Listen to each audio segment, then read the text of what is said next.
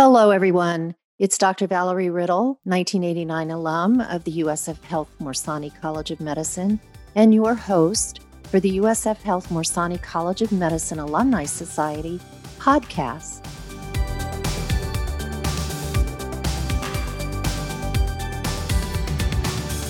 And our series right now is on careers in military medicine. And I am delighted to have Dr. James, also Jay Sampson, with me today. And Dr. Sampson, I think rather than me trying to introduce you and talk about what your various titles and roles are, I'm going to ask you to do that for us, if you do that to kick us off. Thanks. Yeah, great to be with you. And Jay Sampson, and I'm a military surgeon, and my principal role or duty title is as the Chief Surgical Consultant to the Air Force Surgeon General. So that gives me an opportunity to be a part and advise on all aspects of surgical care and things that are related to that.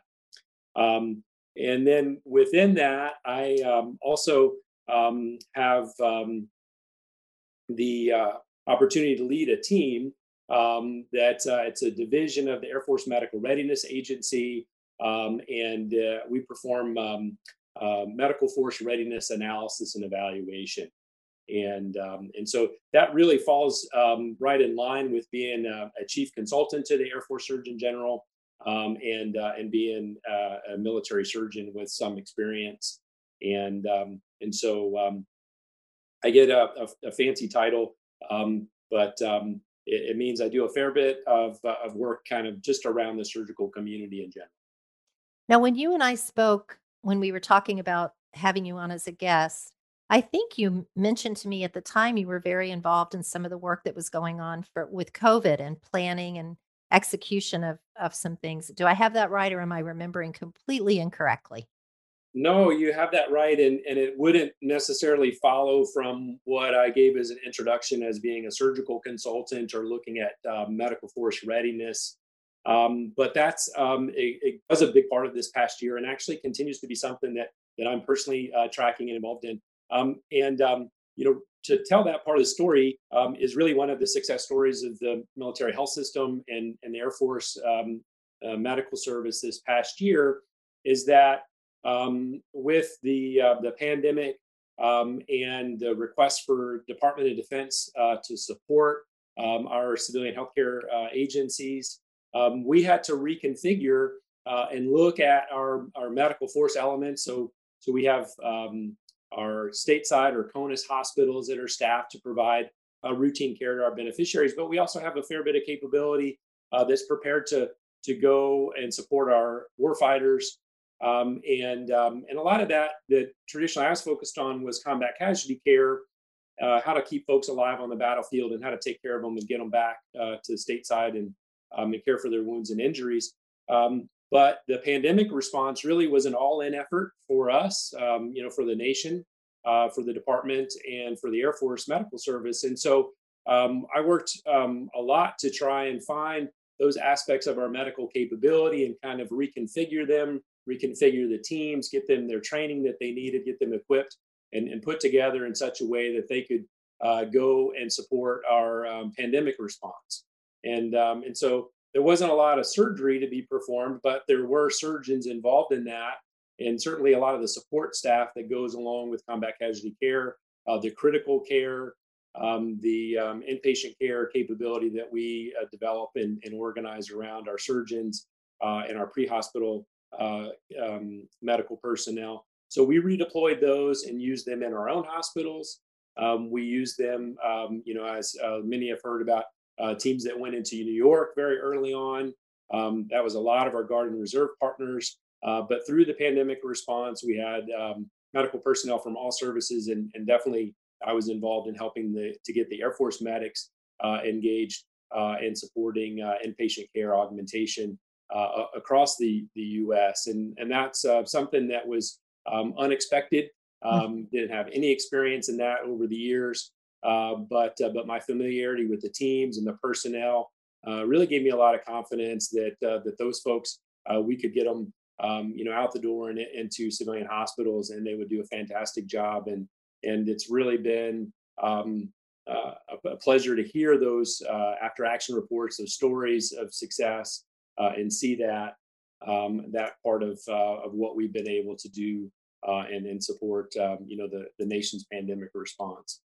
Yeah, Um, I think it I'm always impressed. I do not have a history of family or myself being in the military, but I am always impressed at the fact that there's such a diversity of opportunity in the military. I mean, obviously you serve the mission of the service, but getting those opportunities to do different things that you might not expect when you go in, I think is something that I always admire, and the leadership skills and the just the breadth of what those experiences give you, I think is pretty impressive. And often it seems to me to be people that are relatively young. They wouldn't have those same same level of opportunity in the civilian world that you seem to get at a relatively young age in the military. Does that ring Yeah, true? I think that that's exactly right. I think that part of what I've enjoyed about my career and the opportunities is there've been a lot of challenges and unexpected situations or just unpredictability of the mission. You mentioned that we follow the mission, but the medical support mission can be highly variable. And even just focusing on the pandemic response, we switched through several phases. Initially just trying to develop and deliver the testing capability and support our movement of forces and make sure they were protected from exposure, but then providing healthcare, augmenting civilian agencies for that, but then providing our own care in our facilities, but then also switching over to vaccine support. And that would be another thing that we even had, some of our surgeons were called to duty to do that, to lead and organize some vaccine administration teams at some of the larger sites and the mega sites that were set up, supported by the military. Um, and then, more traditionally with combat casualty care or forward or deployed expeditionary medicine, it may be a disease or illness in a different part of the world. It might be an injury. It might be, an injury or a wound experienced in combat operations, and so all with different challenges and opportunity for us to challenge ourselves. Also, there's a requirement for a lot of training related to that, and sometimes that can be a burden and a bear for us, and sometimes we have to really carefully balance how much we're just in the operating room, in the clinic, taking care of patients versus preparing or training for something else. But those challenges are there, and you're absolutely right. We do challenge our young airmen and young physician surgeons. Right out of residency, they're on a team, and they may be facing some very challenging situations that are far beyond what you would see, at Tampa General or in many of our residency programs. We The challenge is there for sure. We do our best to try and prepare them, surround them with the right teammates, and always happy to hear about those success stories. Sometimes we take it for granted because it is such a challenge for the young folks, but it's great for them, and it keeps people like me engaged. I think to support them is very rewarding, even if it's only for a few years. Yeah. So we've talked a lot now about sort of where you are currently in your career, but let's go back. And I believe you graduated from Morsani in 1998. Is that That's correct? right. So talk a little bit about how you ended up making the decision to go into the military and just a little bit more about what the early part of your career was like. Yeah, so I made the connection with the military really just as an undergraduate student. And as I was looking to additional educational options and really focused in on medical school, I started thinking about the uncertainty of the medical school. Um, you know, First and foremost, the finances of that, but also the location, and then recognizing that then there was the residency commitment beyond that, frequently in a different location, and then really this whole timeline of when you're kind of on your own and have a job and somewhat independent. And as I thought about all of the challenges with that, I think that I just was really pulled or gravitated towards um, the Air Force. The little I knew about it, all positive. Didn't have really any family connections, but I think I was attracted to the security, the stability of that. Not just the pay for medical school part of it and not have to worry about that. Although that was daunting to look into. What it would take, what all the complexity of loans and scholarship potential and things like that. But it was also just the residency selection process with the military. I kind of at that time felt like that would be supported, that I'd be supported through the Air Force or the military if it were another branch, and then I'd have some stability or security of a job after that. And and I, looking back on it now, I know that's not really much of a concern. Like where will you get employed? And I know residency is more about picking a specialty than anything else. But all of that just really attracted me. The stability, security of being a part of a strong, established team. Those were the impressions I had about the Air Force. Certainly the parts that I remember now because they've all, I found that to be true. And that's what it really has worked out well for me. Once I made that decision and a commitment, it felt like a weight was off of my shoulders, and I could go, and into medical school and just take those academic challenges, think about what specialty I wanted to do, and go from there. And has there ever been a point during your career that you thought about leaving the military and going back into civilian life, or have you really just sort of been committed to it and never really had to think about that? It just didn't come up for you.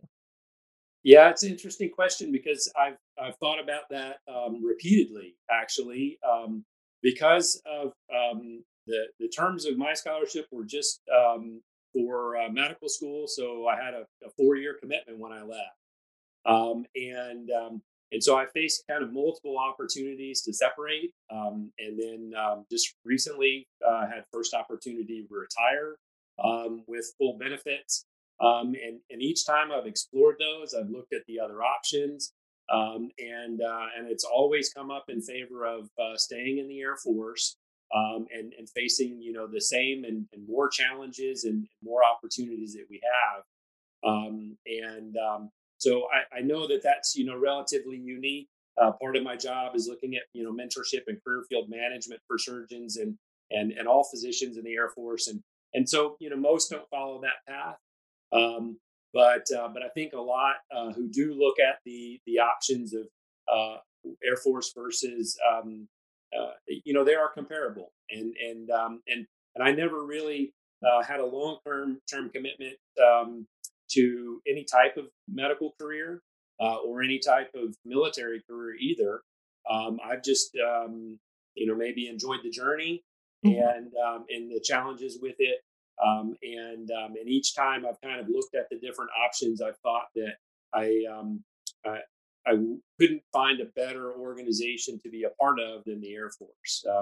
As much as I appreciate and respect some of the other places where I've worked, like at VA hospitals or my experience with USF, or in residency associated with the University of Texas, fellowship with the University of Alabama, Birmingham. So all great institutions, and worked with the University of California, Davis in part of my career.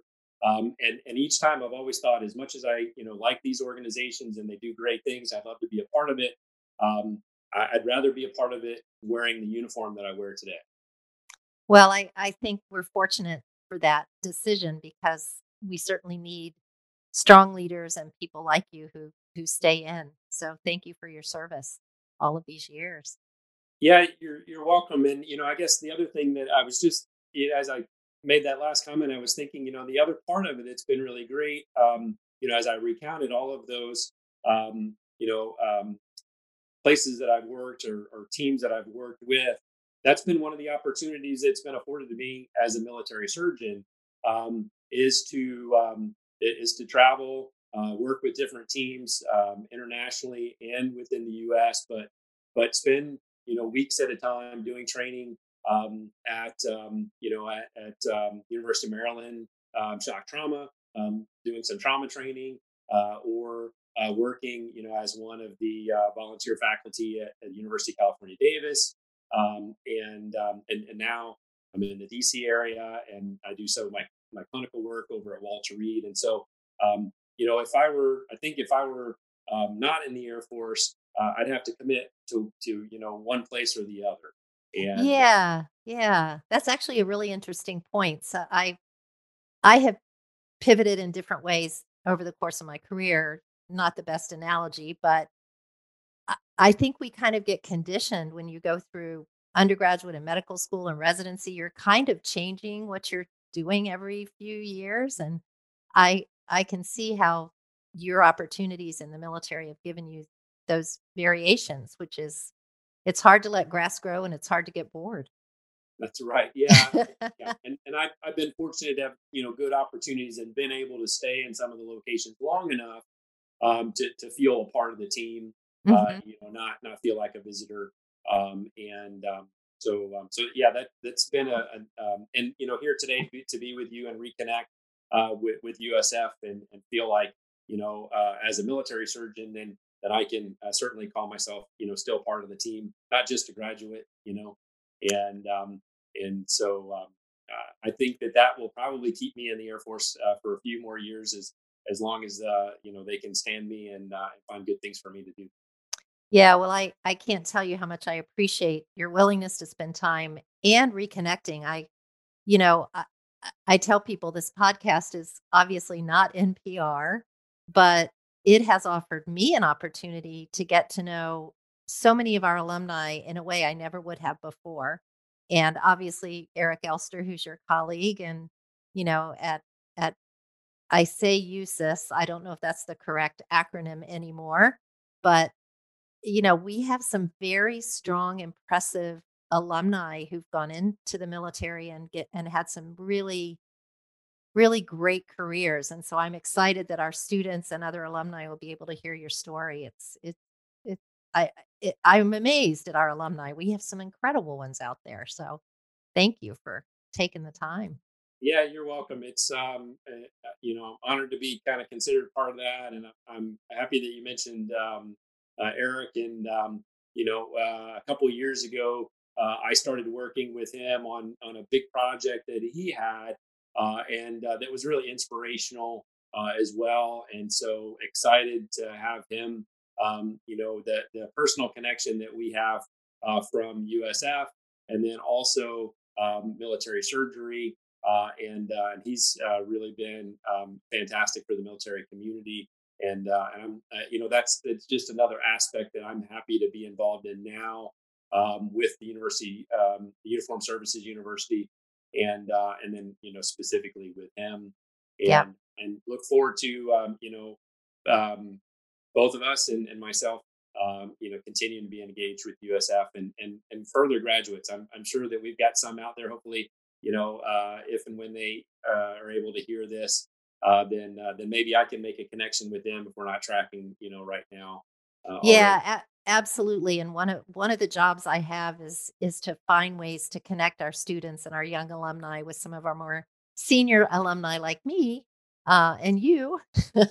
And Right. I was an 89 alum, so I've got a few years on you. But yeah, it's the power of an alumni network is pretty incredible. And then the power of your military connections, all of those things. So I have no doubt I'll have an opportunity to help make some of those connections for our students.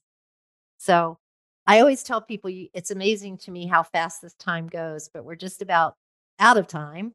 And what I'd like to finish up with is really give you the opportunity if there's anything you would tell your younger self or anything you would say to students who may be thinking about a career in the military, what would you say? I think what I would tell myself or look back on and would be relevant to a younger a student or someone early in their career is that although it seems that the military has its bureaucracy and process and limitations, the really the all of those things are there. They can be navigated if you've got some help. Someone like myself to help guide you through that. There are people. That's part of my job. There's others out there to do that. These consultant positions that we have to help navigate it, and it takes a little bit to get through that. But once you do, then you realize that there's all kinds of tremendous opportunities out there.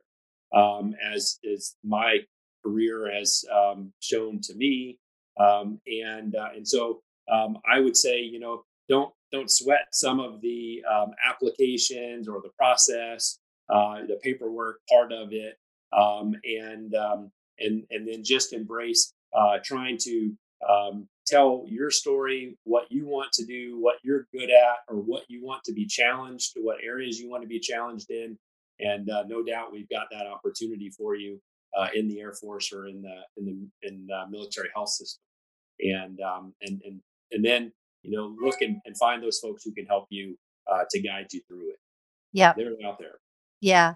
I think that's great. The series that I actually hope to launch, the next series that I'm launching, this one is going to be a special series around Veterans Day, but is around mentorship and mentor-mentee relationships. And I mean, those just are widespread in the work that you do.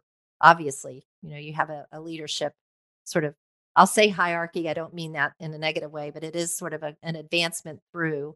Right. And that's what that's all about is helping people figure out how to navigate their careers. So very good. All good points. And I love your story. And I do hope that I will be able to host you in Tampa soon and show you all that is wonderful about USF. It is a very different place than it was when we were students. I will tell you that, but it all in a good way. So thank you so much for your time. I really do appreciate it. And I hope you go and have a great rest of your day. Yeah, thank you. It's been a pleasure. If you have ideas for future podcasts, or if you would like to be a guest, please let me know at Valerie, VALERIE 25 @usf.edu. Thank you so much for listening.